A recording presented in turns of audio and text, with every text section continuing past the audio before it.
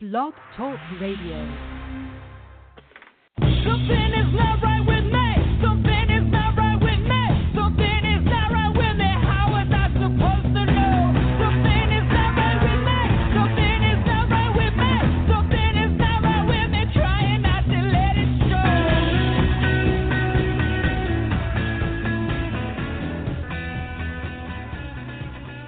Hey everybody, Recruiting Animal here on March 21st, 2018. You know what, I'm going to tell you, I received a letter this week from a listener, and this is what it said. I'll be very brief. It said, Dear Recruiting Animal, I've been listening to your show for a long time now, and as a result, whenever I have a problem, I tend to find myself asking, what would Jerry do? Because although he might deny it, Jerry has a philosophy which I believe I have learned, and this is it. Don't force the world to do what you want because you're not gonna win. So when I have a candidate who gets a counteroffer, I don't start telling them how awful counteroffers are. I say, hey, I hope it's not a good one because you know what? It might be, and I'm not afraid to admit it. And when a candidate cancels an interview, I don't go into a panic trying to get him rescheduled. I just say, thanks for letting me know. And if she wants to book another time, she'll ask me. But I know the likely story. She doesn't want to go to the interview. And I got that information from you-know-who. Jerry, right. And I never try to sell anybody anything. I'll have a conversation with them, but I never press them even when I know they're 100% wrong.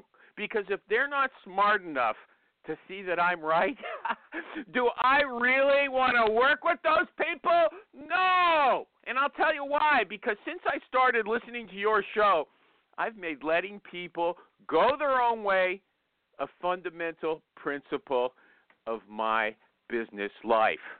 End of quote. What a letter, right? Now, I got to tell you, I'd like to give this listener and everybody else another shot of Jerry's down-home wisdom, but I got to tell you something. Blog Talk Radio, Blog Talk Radio is not working. I don't know if I'm going to be able to open up anybody's line. I'm going to have to probably cancel in a minute. Let's just try again. I'm not smart enough to keep a patter going up for an hour. Although my guest today, James Ellis, The War for Talent, you should listen to his podcast. He rambles on about everything for about a half an hour, and it's pretty interesting. Okay. I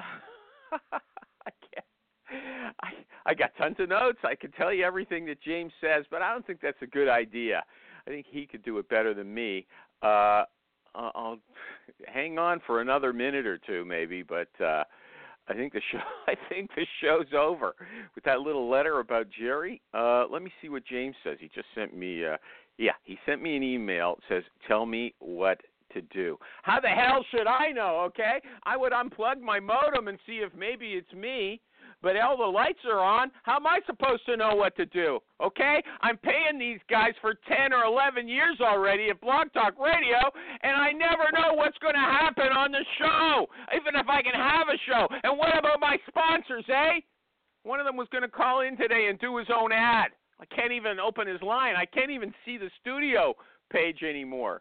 So look, everybody, I'm going to stay on here and try to get things going for the next 10 minutes, but you should leave, okay? If you can hear me, and there's no guarantee that you can, you should leave. Travis says I'm being tested spiritually. By who? Nobody's testing me. I'm not getting any points for this. Crappy show. Okay. Anyway, this guy, James Ellis, he talks all about corporate recruiting, but I was going to surprise him. I have questions about corporate recruiting, which I know nothing about, but I was going to, since he's so smart and knows everything about everything, if you listen to his podcast, that's how it's going to seem to you too. I was going to ask him, well, if you were a third-party recruiter tomorrow, what would you do? And I'm sure he'd have a lot of interesting answers, but everybody, I won't say folks because I don't like that word, okay? That's what Americans say, folks. They want to pretend that you're their friend or something like that, but I don't say that, okay? Anyway, So, well, I lost my train of thought. But see, that's what he does. He goes off on a tangent, but he comes back. I can't. Okay, here, hold on. I think I might be able to do it now. Let's see. Oh, yeah. Hey, yes. Okay, hold on. It's coming in. James Ellis, are you there? Here. I am here. Oh, thank God. Thank God we lost the audience already, okay? I mean, 10 minutes of trying to get the show going. It's pathetic. In fact, I would use an expletive there, but I don't. This is a family show. Okay, now that it's ruined my, my pace, my sense, here, everybody, here's the guest. His name is James Ellis, but I got to start off with an ad, okay? Thank you, Jerry, is what I usually say, but I didn't, he's not here. I don't know if he's here. I didn't play his tape. Anyway, but I want to thank my sponsors. Martin Snyder, the boss at PC Recruiter, the Swiss Army knife of recruiting software, Nin Tran, the COO of HireTool, HireTual, the super-duper sourcing tool, and Nick Livingston, the CEO of Honeit, Honeit, the online interview technology. Okay, the guy is James Ellis. Do you call yourself James or Jimmy? No, I'm James. I think my mom used to call Jimmy. me Jim, and that's the end of that list. Okay. In this show, you're Jimmy. Okay, and his Twitter address is the War for Talent. If you want to say he's dumb, Talentcast, thetalentcast.com is where you'll find his podcast. Okay. How did you become a recruiter, Jimmy? Well, actually, I've never recruited. I've never been a recruiter. You've never been a recruiter, but you know all about it, right? That's how you know I'm a thought leader. I know everything about nothing and nothing about everything. Yeah, I know. On your LinkedIn profile, you brag that you're a thinker. That's pathetic. Why do you do that? I don't understand. Hey, I'm a thinker, everybody. What does that mean? You think that's going to impress somebody? Makes you look like a jerk. You're smarter than that. Take my word for it, okay? You're giving yourself a great big kiss for being you, okay? Why don't you add braggart? I'm a thinker and I'm a braggart as well, okay? Gee whiz. Okay, and you also call yourself an influencer. Don't say those things about yourself. Let somebody else say it, okay? And on Facebook, sorry everybody, this guy should know better. His name is James Ellis-Y. Well, it makes it impossible to find you. What's the point of that? It's just crazy. Okay? Well, I already have the world's worst SEO name. There's only about 400,000 James Ellises out there, including some dude who's a fitness guru. Yeah, okay, nobody's interested in your problems. Videos. They want to hear my critique, and if you called yourself Jimmy Ellis, you wouldn't have those problems, or just something else. Okay, Jimmy Recruiter or something. Okay, now, you know what? I don't know if you heard me say this, but I'm going to ask you about what you would do if you were an external third-party recruiter, because you seem to know a lot about recruiting, okay? Even though you're not a recruiter, I want to know what you would do. I want you to teach me, okay? I want you to teach me like those geeks that you talk about teaching them. You can recruit anybody. Just offer to teach them stuff, okay? Anyway, let's start off. You say recruiters who send you cold emails. I mean, that's a turnoff. If someone's trying to recruit you and they send you an email and they don't know you, do you always delete it or do you answer any of them? Oh, I answer a lot of them. Unfortunately, I answer a lot of them with, I'm sorry, how do I know you? Or what exactly are you selling me? Or what made you think I would want to sell this or buy this? The problem I have with in-mails is they are truly cold. I mean, cold is in, here, I'm going to send this to 4,000 people who meet some vague criteria in a Boolean string. And don't give me that. Not every recruiter does it that way. Come on. There's lots of people, they spend 20 minutes looking up your blog and your Twitter account and everything and telling you that they like, bacon and eggs every morning as well, just like you, okay? Don't tell me that everyone's just sending out batch emails, okay? That's not true. You're right. There's not, but not everyone. But based on my experience, it's probably about 80% of the ones I get.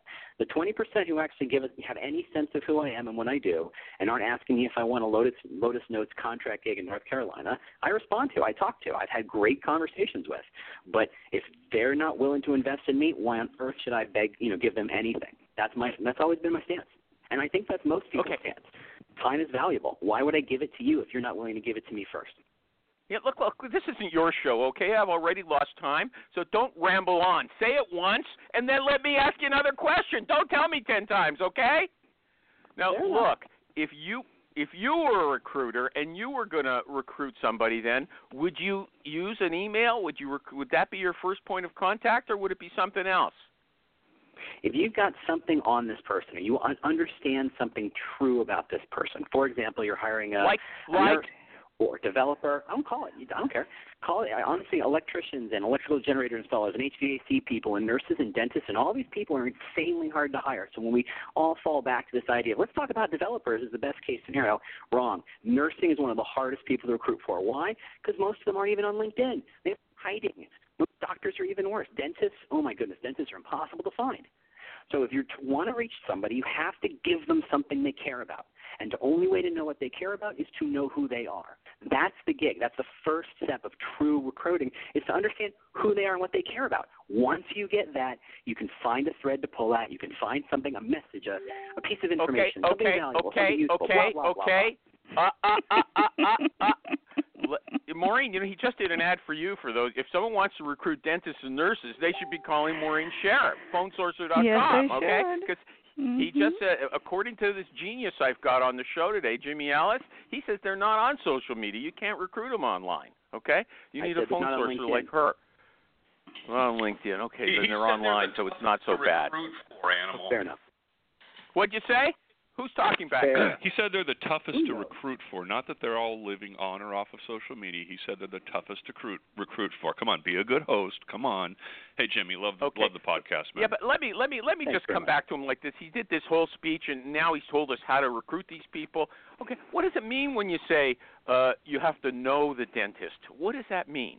Or know the nurse? First off, if you think that's a speech, that's pretty sad, because I can do this for 60 minutes nonstop with only a fourth cup of coffee. I know you can. I listen to you, okay? He's got a pretty good podcast. I got to tell you, he's got a pretty good podcast. He talks to himself and laughs at his own jokes and, stuff like that, and brags. He brags that he doesn't have any sponsors. I was always ashamed that I didn't have any sponsors. This guy sells into his weakness. I don't have any sponsors, and that makes me pure, okay? Well, I don't want to be pure. I want sponsors. So, I was worked up. Excuse me. Can you let him answer the question? So, I can't tell. Yeah. So what does it mean that you have to know the dentist or know the nurse? Okay. Look, if you reach out to someone in Buffalo, New York, the answer isn't how's the weather out there. The reach out is not what are you up to. The reach out is, are you done with the snow yet? It's got to be something. And that's the dumbest, smallest, stupidest idea I can come up with. But if you can find out where they went to school, what they volunteer at, what other jobs they've had, maybe figure out what they're spending their time doing beyond that. There's so many amazing sourcing tools. No. How do you use that information? What? They go camping. How do you use that? And you said they're not on LinkedIn, so how are you going to know anyway? But let's imagine they like camping. Are you going to use that to recruit them?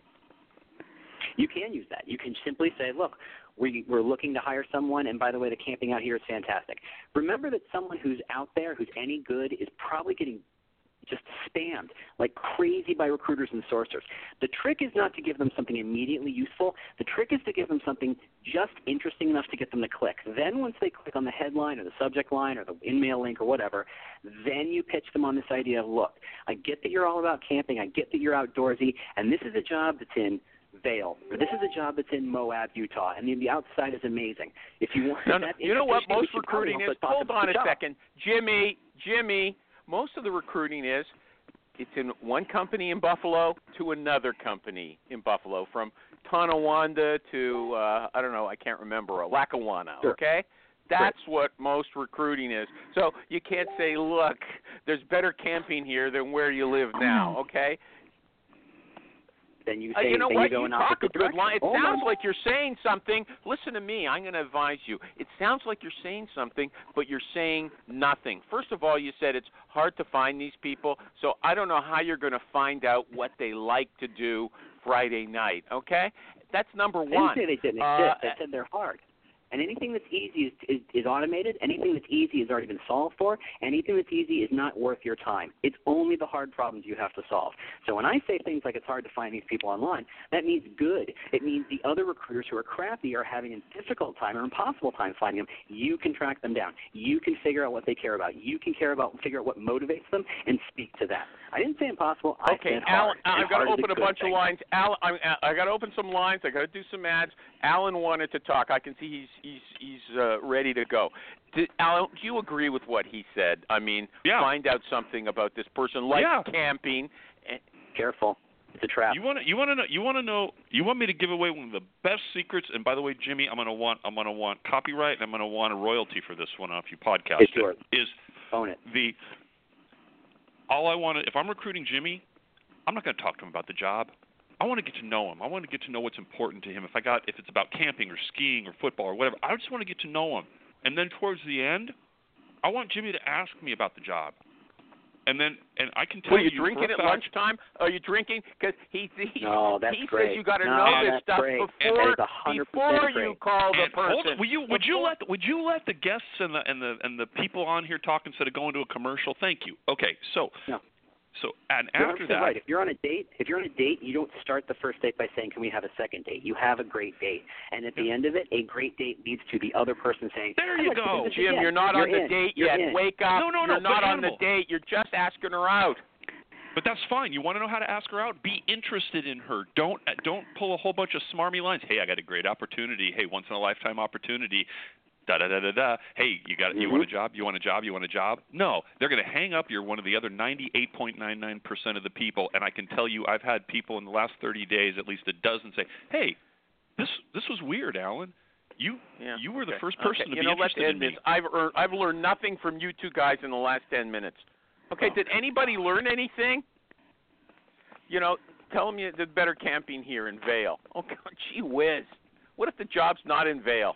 And how do you find out they like camping anyway? I'll let you finish off if you address those two questions. Jimmy. Say it again. Jimmy, are you still with us? Don't get insulted, I'm absolutely here. Busy working on Twitter. Sorry. What was that?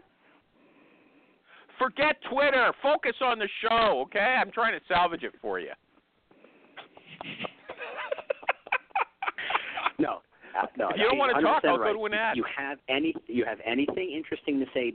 What's the trick to how do you make people interested in you? Be interesting. So come out and say something unusual. Say something any recruiter would never say in a million years. The trick, and this is the problem I think we all try to do. We try to solve the problem in the headline or in the subject line. Don't. The trick of the subject line is to get people to click to get into the email. The trick of the email is to get them to click and either call you or look at the job description or look at the company page. The trick of that is to get them to the next step. We're trying to, hit grand slams every time we get up to bat, and it doesn't work that way. Your job is to get them everybody, to the next this guy stage. Sounds smarter than me, but he isn't, okay? Final word on that. What subject line should we use, okay? What's your favorite subject line? I don't have a favorite subject line, but I've clicked on stuff like, "You're never going to open this." I've clicked on, I don't want to say you wouldn't believe what I've learned, because there's a bunch of clickbaity stuff that it has some merit, but it depends on how you use it. It's going to be stuff like, "Hey, your podcast has an issue. Your podcast has a flaw in it." Or your podcast has, "Hey, I saw your last tweet. It has a spelling issue, but you should fix it." Providing something of value, something where I think this person's not here to sell me something and is completely out for themselves, that they might actually be here to help me. I'm infinitely more engaged with them than if they said, "Here's the world's greatest dream job. You've been dreaming about this your entire life. You click on this link and you're going to get your whole heart's desire." I'll never click on that. We all know that's junk. Okay, well, I agree with you. Subject lines, anything goes. It could be anything. Is Nick Livingston here? Question, Nick Livingston, paging Nick Livingston. Are you here? Yeah, hey, Emil. Are you here? Okay, yep. Couldn't you use a decent phone? Couldn't you call on a good phone? Nick's going to do his own ad, okay? Nick is find a landline. CEO. I had to go back in time to get one. Okay, Nick is the CEO of Honeit, Honeit. I told him he could do his own ad today. Go, shoot, do it. Thanks, Animal. First off, I'm a recruiter. I'm currently doing tech recruiting in San Francisco and executive search in Europe and the Middle East. I spend my day talking to candidates around the world, and I do it through Honeit phone interview technology. Why? To schedule, screen, and submit talent faster, so I can enjoy my conversations instead of taking notes, and I never forget a detail from my calls. So as soon as I hang up the telephone, I can quickly submit a candidate to a CEO or engineering director who can quickly hear a couple of the candidate's best answers that I just heard to showcase a candidate's domain knowledge, personality. You know what? Let me interrupt before you keep going. I mean, you still have to pay me for this, but you're way worse than me, okay? You call in to Honeit, Honeit, okay? You both call in. It records the conversation between you and the candidate. It turns it automatically into a transcript. If you have an important question, you press a button at the beginning of the question. When the discussion's over, you press another button. Turns that into a separate clip. Okay. Here's the thing. What? I could never understand why it took multiple phone interviews to get a candidate on site, right? And we all know timing is everything. So with Honeit, it just takes one phone call. That's it. Okay, I'll leave it at that. But you don't have to have a ton of people interviewing the same person. They can all read the transcript. It's searchable for keywords. If you don't understand something technical, the guy can talk, and it sounds like gibberish to you, but when you pass it on to your hiring manager or somebody on the team, they'll get it. Honeit makes you virtually smart, even if you're an ignoramus, okay? That's what all these good tools do. Hire tool as well. You don't have to know any Boolean strings. You could be an ignoramus. It does it for you, okay? Anyway, Honeit, Nick Livingston, thank you, okay? If you want to do your ad in the future, I'll coach you and get a better phone. Back to Jimmy James Ellis.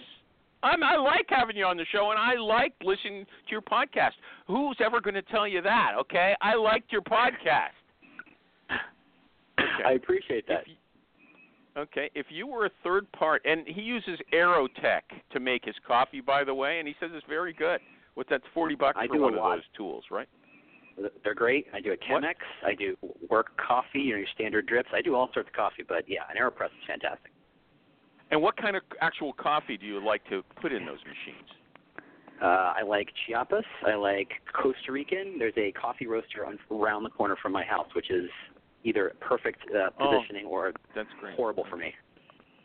Nick Livingston, who just came on the show, lives in Costa Rica. I guess to keep the expenses down while he's building up the company. You know what? There's not as much snow in Buffalo as there is in Buffalo. Anyway, okay. Yeah. So if you were a third-party recruiter, you lost you lost your job, and tomorrow you had to be a third-party recruiter. You had to earn a lot of money, and I want to know what you would do. Would you have a niche? Yes or no?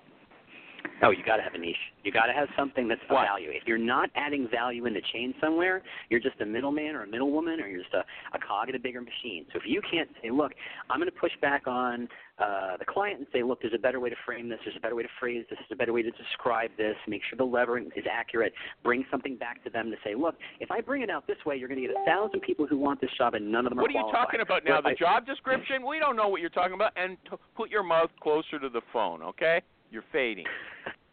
What are you talking about? I got to have a niche, and I'm going to tell them to do this and do that. I don't know what you're talking about. What are you doing? You have to provide value. You have to go back to that client and say, look, I know this is the way you describe this job, but this is not how other people think about this job. And if I put this out there, even if I find great candidates, they're going to be turned off by how you're describing this or what kind of culture you have. Then you turn around. Can you give us an example? Can you root it in reality? Let's go back to Buffalo Dentistry. If they say, look, we're looking for a teeth cleaner, you're like, who the hell is a teeth cleaner? You're looking for a dental hygienist. That's what dental hygienists call themselves. It's what they look for. Man. They look for dental hygienists. Yeah, whoever says that, I'm looking for a teeth cleaner, you'd actually notice that because it's so different. Okay. How would you do your business development? Turn the job off. You think a niche, okay. You're not doing a good job of proving that you need a niche because you know what? I believe you're right, but I know that generalists bring value as well. And not only that, if you're in a niche, you've got a lot of hands-off companies in your niche. But if you don't work in that airfield often, you can recruit from every company in that industry, okay? And there's no hands-off relationships. Huge market. You're competing in a huge market. I highly recommend taking a look at a book called The Business of Expertise. David C. Baker, who is definitely not listening to this call because he's not a recruiter, he's all about positioning. It's this idea that if you are trying to build a business, you have to build a business that has a certain number of addressable, useful clients. If your addressable, useful clients are effectively everyone, you're too broad and there's too many competitors in your space, and you're never going to get anything done. You're never going to add value. However, if you narrow a niche either horizontally or vertically by saying, I'm only going to talk about Buffalo, or I'm only going to talk about nursing, or I'm only going to talk, whatever it is, you're going to be an expert at that thing on both sides of the table to facilitate those conversations. That's where the real value is. That's where you can really drive your prices up. Okay, if you wanted to go into nursing recruiting, if you wanted to become a nurse recruiter tomorrow, okay, and you had never done it before, what would your first move be? Because you're selling your expertise, and right now you don't have any, even though you're a good recruiter. Well, you don't have any expertise in nurses, but let's say you're a recruiter, you've got a lot of expertise. You know how to find people, okay? Mm-hmm. I'm sure if you gave Alan or Maureen a job and they'd never, ever recruited in that field before, they'd do a very good job for you. I believe that's why a generalist can do a good job, okay? But if you have to bluff your client... Here's a great trick. So what I would do is I would say I'm going to go buy a list of nurses, and I would make a form or a survey and say, look, I'm trying to figure out what motivates most nurses. I want to know what you care about and what moves you forward. Can you share this with your network? Can you let people know? This really helps a larger industry trend. You're going to get a lot of people sharing that, getting information about this is what I care about, this is why I choose a job. This is information that only you have now. You have it at an aggregate level. You have it as a mass level. It is information that you can leverage to say, look, we surveyed 1,000 nurses, and it turns out what they care about is not salaries. What they care about is mission or work-life balance or flexibility or whatever the answer is. You can go back to your clients and say, guess what, now I am the expert because I went and asked 1,000 nurses what they care about. I know nurses better than you know nurses.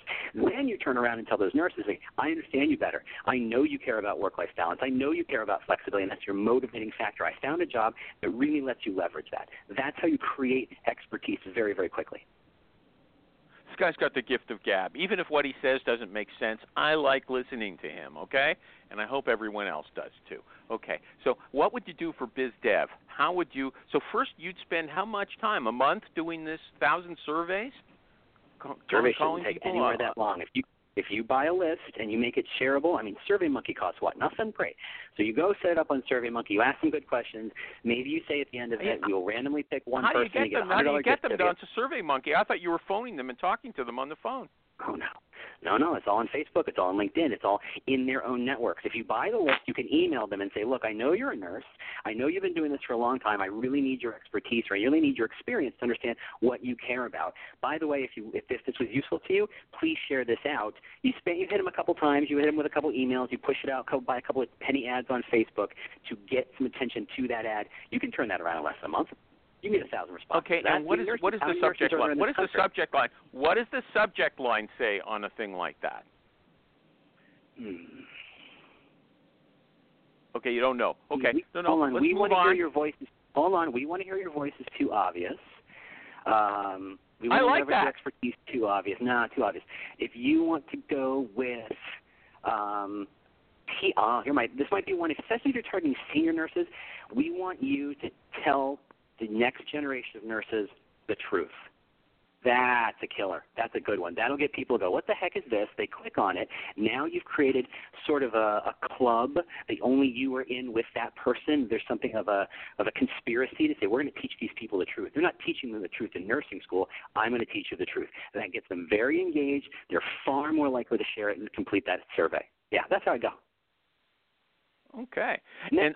So how would you pick up business? Would you wait till you get this survey, and then you could actually go to the person and say, I know tons about nurses? Is that what you would do? Mm-hmm. I would wait. Once you have enough information, you can put together a couple real simple graphs and charts, pie graphs, whatever. You can turn around and go to anybody who's looking to hire a nurse, and that's easy to find. You just go on Google and Indeed and say, look up the job description and see who's hiring. Say, look, I have connections with thousands of nurses. I've surveyed them. I know what they want. I know what information is going to move them to take interest in what you have to do. Sorry, but my prices are higher than average, but there's a reason for that, and I position myself that way. Okay, and how would you contact your, would you cold email your prospective customer, or would you phone them? You don't make cold calls on the phone. You don't believe in that, it sounds like. phones are boring. I mean, they're useful in the second stage. You need to set the stage. You need to say, here's the first chart of my 1,000 nurse survey, and this is something I learned. If you want to learn more, call me. Maybe that's enough. Maybe that's enough to get people to go, that's interesting. Maureen, you should devour this guy, but you're whispering instead. So what would go in the subject line of that email?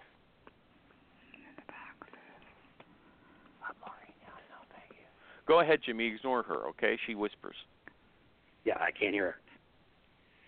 Okay. Well, can you hear me? I'm waiting for you to give me a subject line that I can use to approach a prospective customer, a hiring manager. That's what I would say.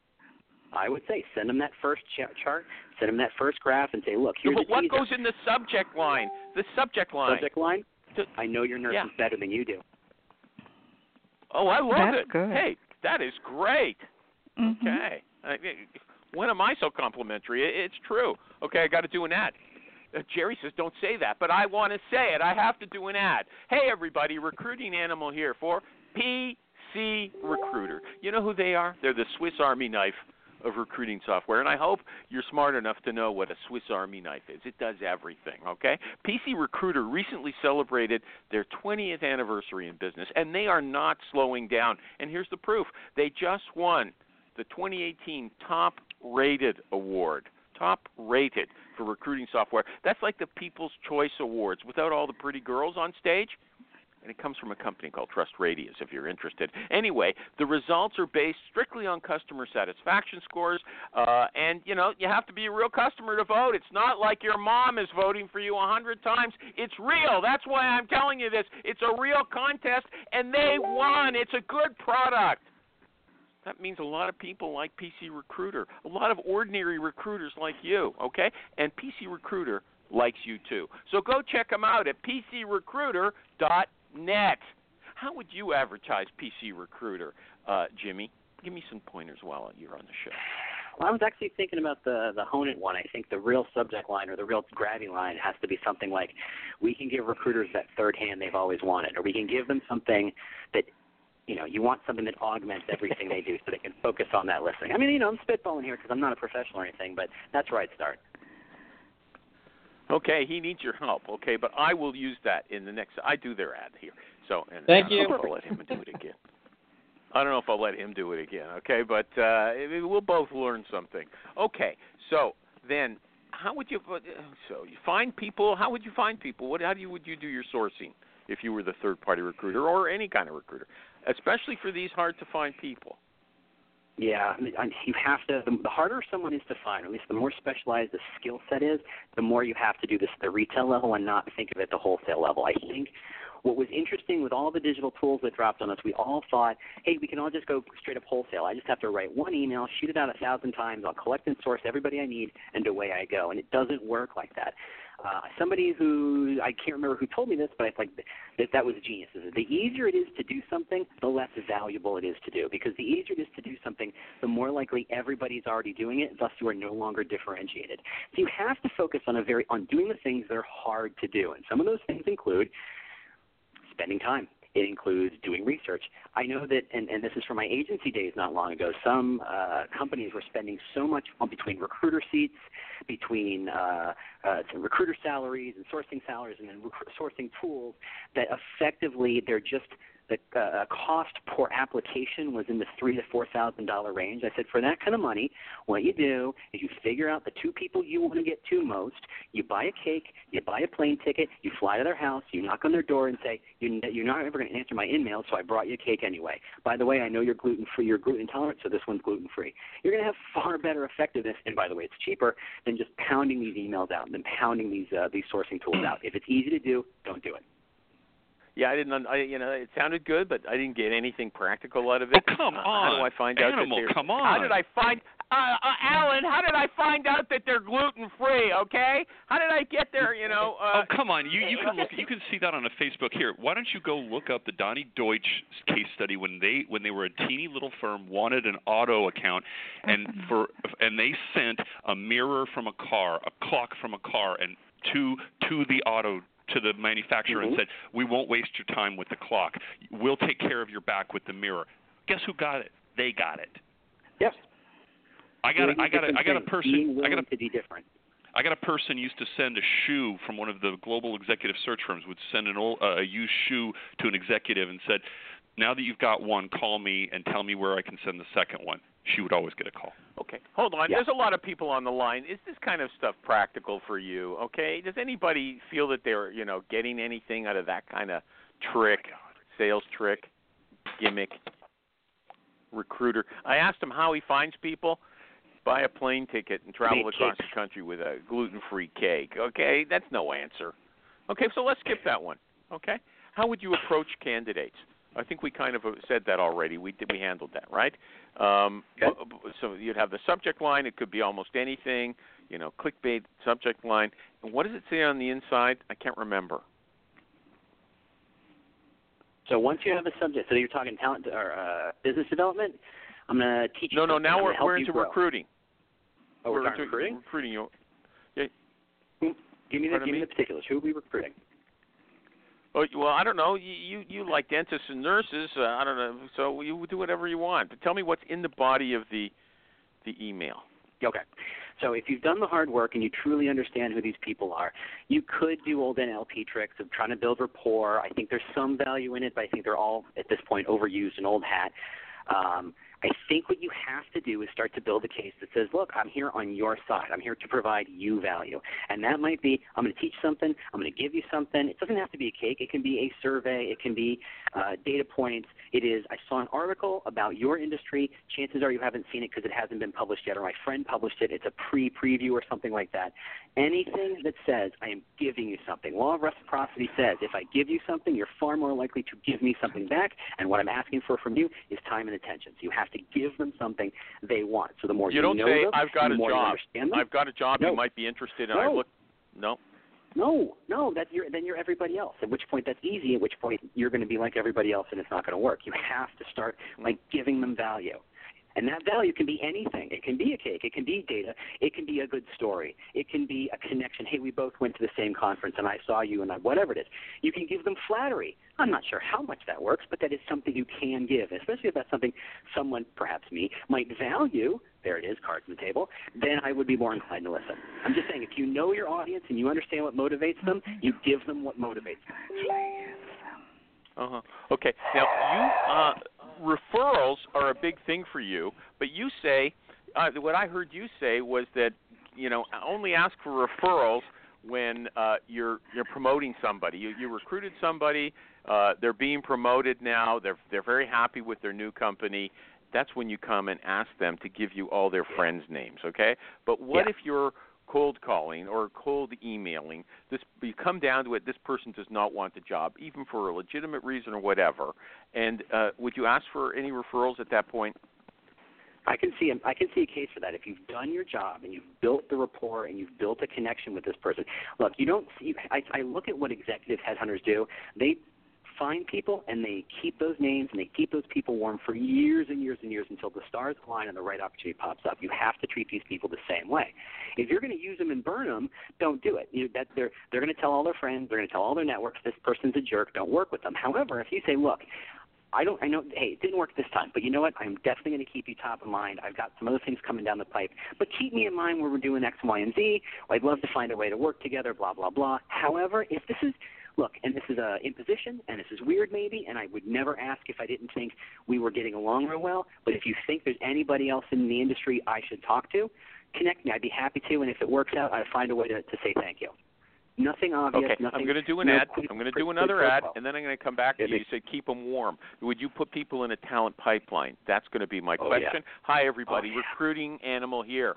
For Hire Tool, HIRETUAL, the super-duper sourcing tool. I mentioned Hire Tool during when Nick and I were doing that ad for his company, Hone It, because it's sort of the same concept. You don't have to be a genius to do a search with Hire Tool. It writes the search strings for you. You just come there and talk like a normal person. You write in what you need. It does the Boolean search. It does it all over all kinds of websites, Facebook, GitHub, LinkedIn, okay? A ton of sites.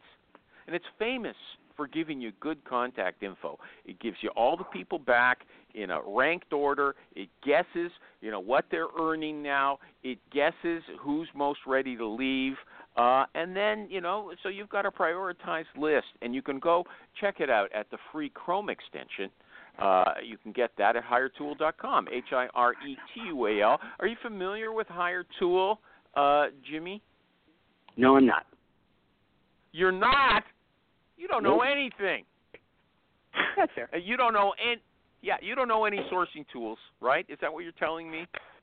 I know a couple. I think, well, I'm not going to name names because I don't care about that. They're good. Okay. HireTool is the most famous. HireTool is the most famous sourcing tool. It's the hottest thing in the market right now. Okay. Just want to let you know.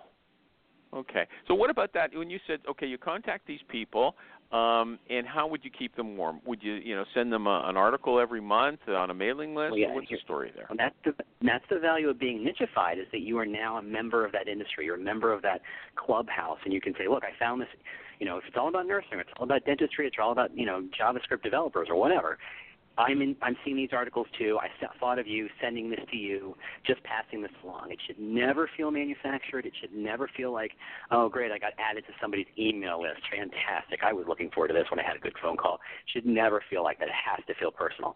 That is part of the stuff that's hard. If it's easy, you can't do it because everybody does it, so you have to do the stuff that's hard. And that is making it personal.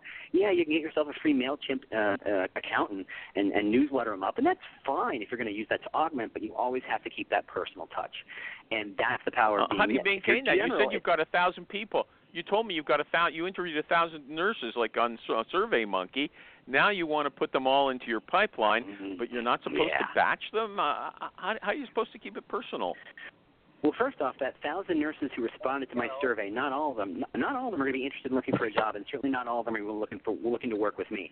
I'm looking for what would be referred to as those core true fans, people who get what I'm trying to do. I'm going to share my data back with them and say, look, thanks to you, you answered these surveys. This is what I'm learning about you. Does this resonate? If this works, please talk to me, and maybe we can find a job that is more in line with what matters to you. And if 10% of your people respond, you now have 100 warm leads ready to go, and that is more. What was that? What would that be worth to you? 100 warm nurses ready to go? That's a huge, huge value to you. Wait a minute. Don't need to keep 10. 100 warm nurses, Jimmy? No, well, let that one slide.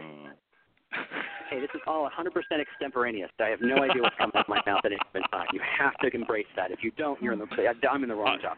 I'm still embracing. Once you have those people, please, once you have those nurses and you have those real fans, that's how you get it started. Your job is not to find 100,000 followers. That's not actionable or useful. Your job is to find a couple hundred pure fans. Okay. There's people on the line. Anybody got questions for Jim or critiques for what he said so far? Sure. I have a quick question. Go ahead, Jimmy, at Groupon, where do you find the most communication through which channel? Is it? You're on Twitter, but I see. Where do you see from the recruiting standpoint that gets the most traction? Is it Twitter, Facebook? I can't talk about my day job. I can't talk about that part of it. I'm here to talk about my podcast and talk about broad ideas and concepts, so I can't talk about specifics to any particular company. Okay, then let's say, hypothetically speaking, if we were talking about a hypothetical company, what channels do you see being more and less successful than others in either engagement, response, or touching? Yeah, and I think, channels like LinkedIn are still valuable, but I wonder how long that lasts as everybody's kind of on them and everybody starts to feel overwhelmed by those channels. If you put a good profile up, you can get 100 recruiters coming at you real fast. It's really easy, and I think lots of people don't want it. And that includes developers. That includes anybody in the medical profession hates LinkedIn. They're terrified of being spammed like that. But if you're going to be online, you are going to engage in channels. There are going to be smaller and smaller Facebook groups, though Facebook's not exactly a good topic this week. There are smaller and smaller LinkedIn groups that might be active. There are smaller and smaller forums that are active. You want to tap into it. That's why I'm very hot on niching. You want to make sure that you understand where your audience is going. If you're focused on where they all are, you might as well buy a billboard and a Super Bowl ad, and that's going to be not cost effective. You have to focus on where are these people. If you're focusing on product managers, go figure out where the product managers live and go hang out there. Go become a pseudo product manager. No, I agree with you.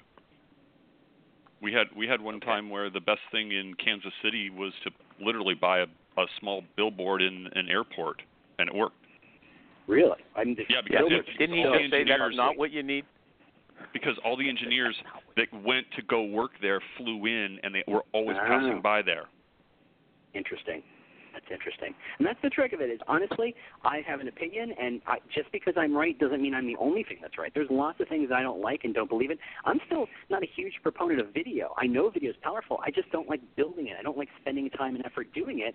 It's not where I want to spend my time. But I know that it can be valuable for other people. So that's the real trick of it is we're looking for the one, trick to rule them all. If we go straight up Lord of the Rings here, you're never going to find it because there's so many different ways to find people. With 7 billion people out there right now, everybody has a different channel, everybody has a different tactic, everybody has a different message, everybody has a different something that will move them. If you have something and it reaches 5-10% of the market, that's hugely successful. Don't look for something that's going to be 80% successful. That's impossible.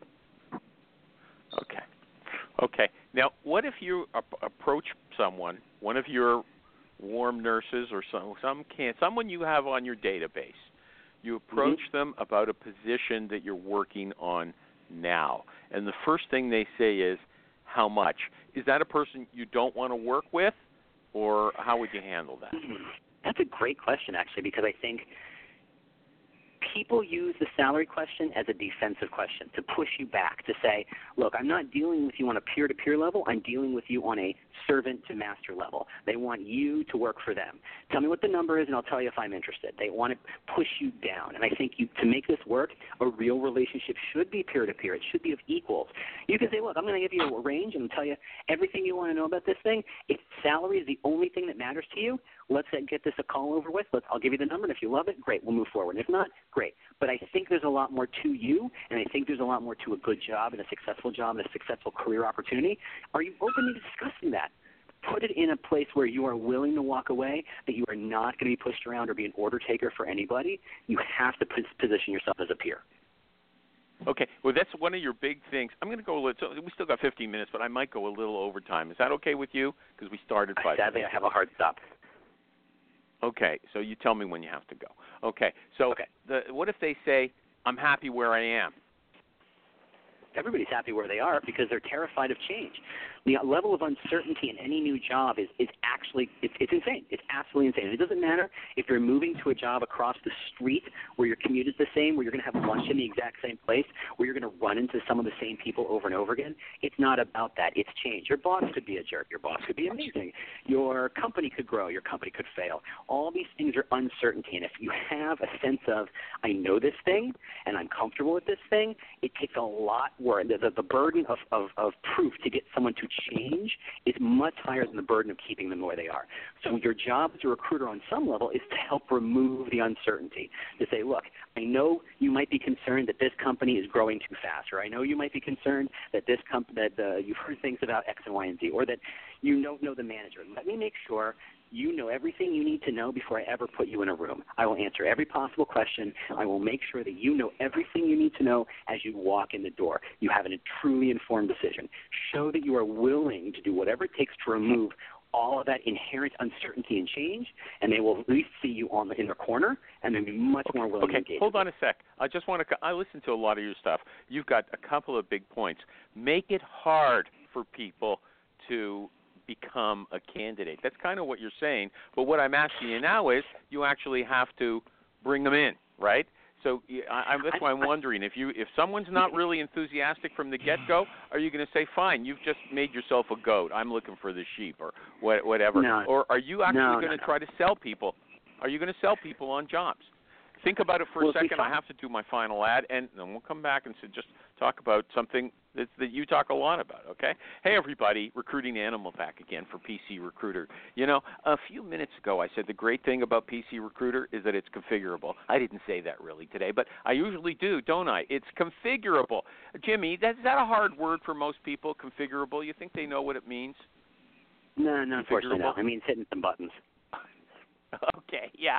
Anyway, look, here's what it really means in practical terms. You can try your software out one way, your recruiting software, and then change it if you get new ideas about how you want to structure your work. And just like Jimmy said, you know, it's pressing some buttons, but that might scare you. You're not technically inclined. You don't have to worry about that because PC Recruiter gives you great support. Every guest on this show who uses PC Recruiter That's exactly what they said. It doesn't matter if you're a solo recruiter, member of a big recruiting team, big or small, they fit them all. PC Recruiter loves you, okay? They love recruiters, and they want to help you. So check them out, please, at pcrecruiter.net. Martin Snyder's the CEO. He's all over Facebook. He's easy to talk to, and he's a nice guy. And back to our new nice guy. You're a fun guest. I like you.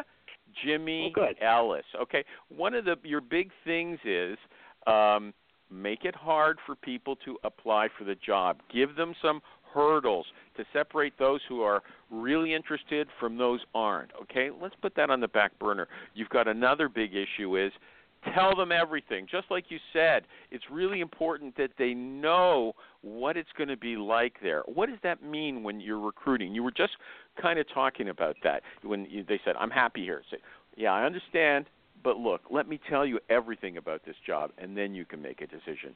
That's what you're saying essentially, right?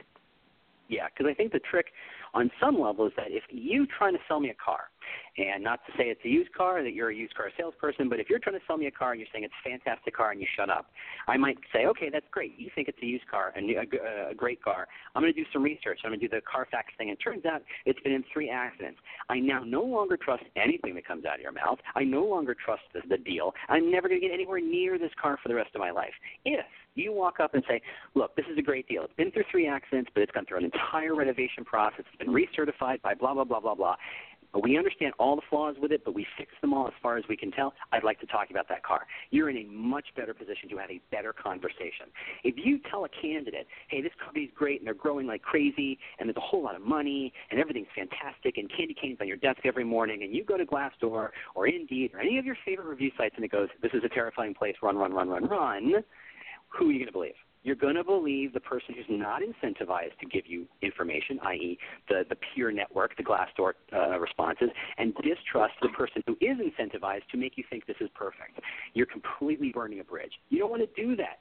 Be willing to lose a couple to gain a lot more down the road. Be willing to say, look, here are the pimples, here's the zits, here's where it's imperfect. But you know what? I think there's opportunity for someone like you who's motivated by X and Y and Z to build your own career here. I think there's a great opportunity. Not everybody's going to be happy at this company, but I think you are a especially great match for this company. And you're convinced of that, or you're just saying it? Both. Okay, look, I really do. Unless I really know somebody, how would I know? You know, like maybe your approach is so different, I can't relate to it. But the people I speak to about a position, I don't really know them well. That's usually the first time I'm meeting them, right? So I don't know how I could say it's not for everybody, but it's for you. I don't know that. Okay. So but maybe because look, if you're a job hopper, why are they hopping? Why you can look at those job titles, you can look at those companies. Why are they moving? Are they moving up inside the company? How is that happening? Are they moving from team to team to team? Are they progressing towards leadership?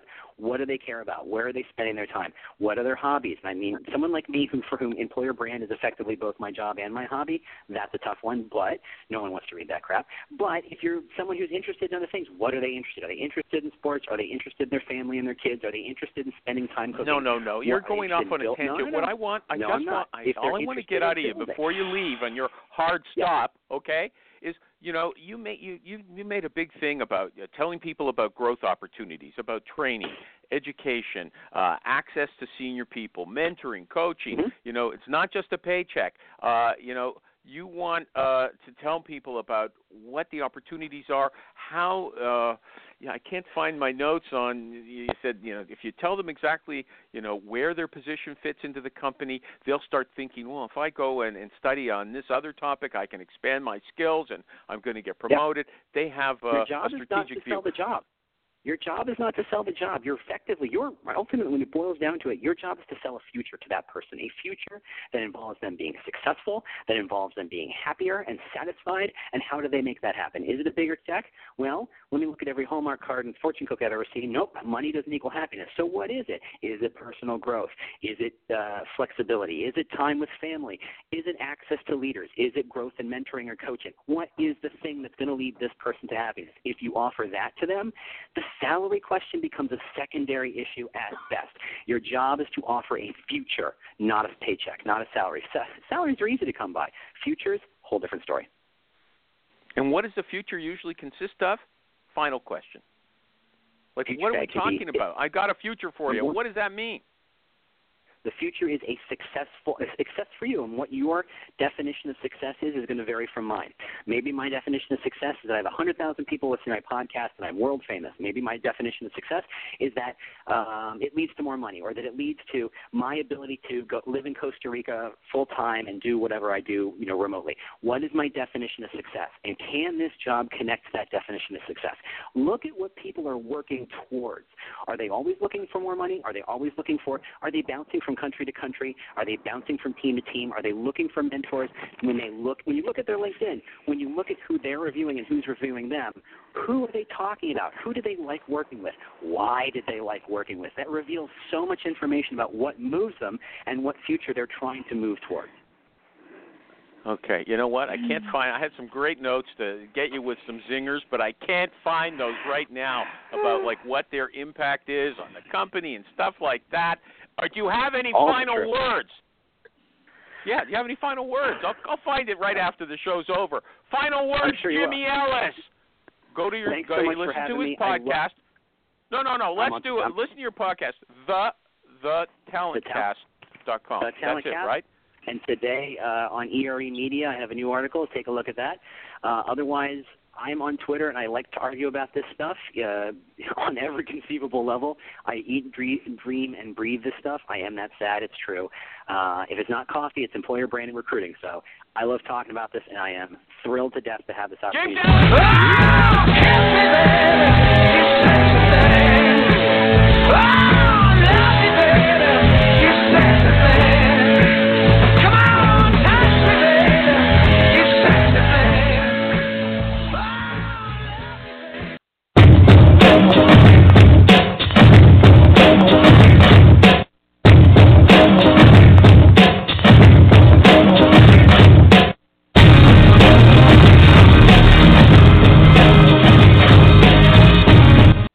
Okay, Animal was okay, but the show itself, same old thing.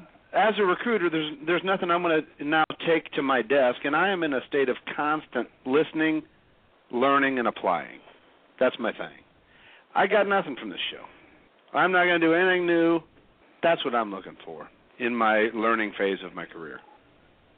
I'm here, Jerry. Andy, what did you think of the show today? I missed it. I was involved in trench warfare. Man, I got to tell you, Hey, Animal, mute the person that's doing the beeping. Okay, area code 203. I'm off now. I'm going to have some lunch. What are you going to have? Don't you worry about that. Just handle your show. Hey, I'm not worried about it. I was seeing if you were interesting.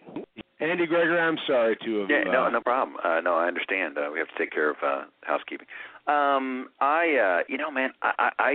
I'm sure the guy's a nice guy. As a guest, I'm just going to say it was kind of on the plainer side of vanilla, pretty much. I mean, it really was. I mean, I just it was. I don't remember a show being more, wah wah. I mean, it's just kind of. That's unacceptable.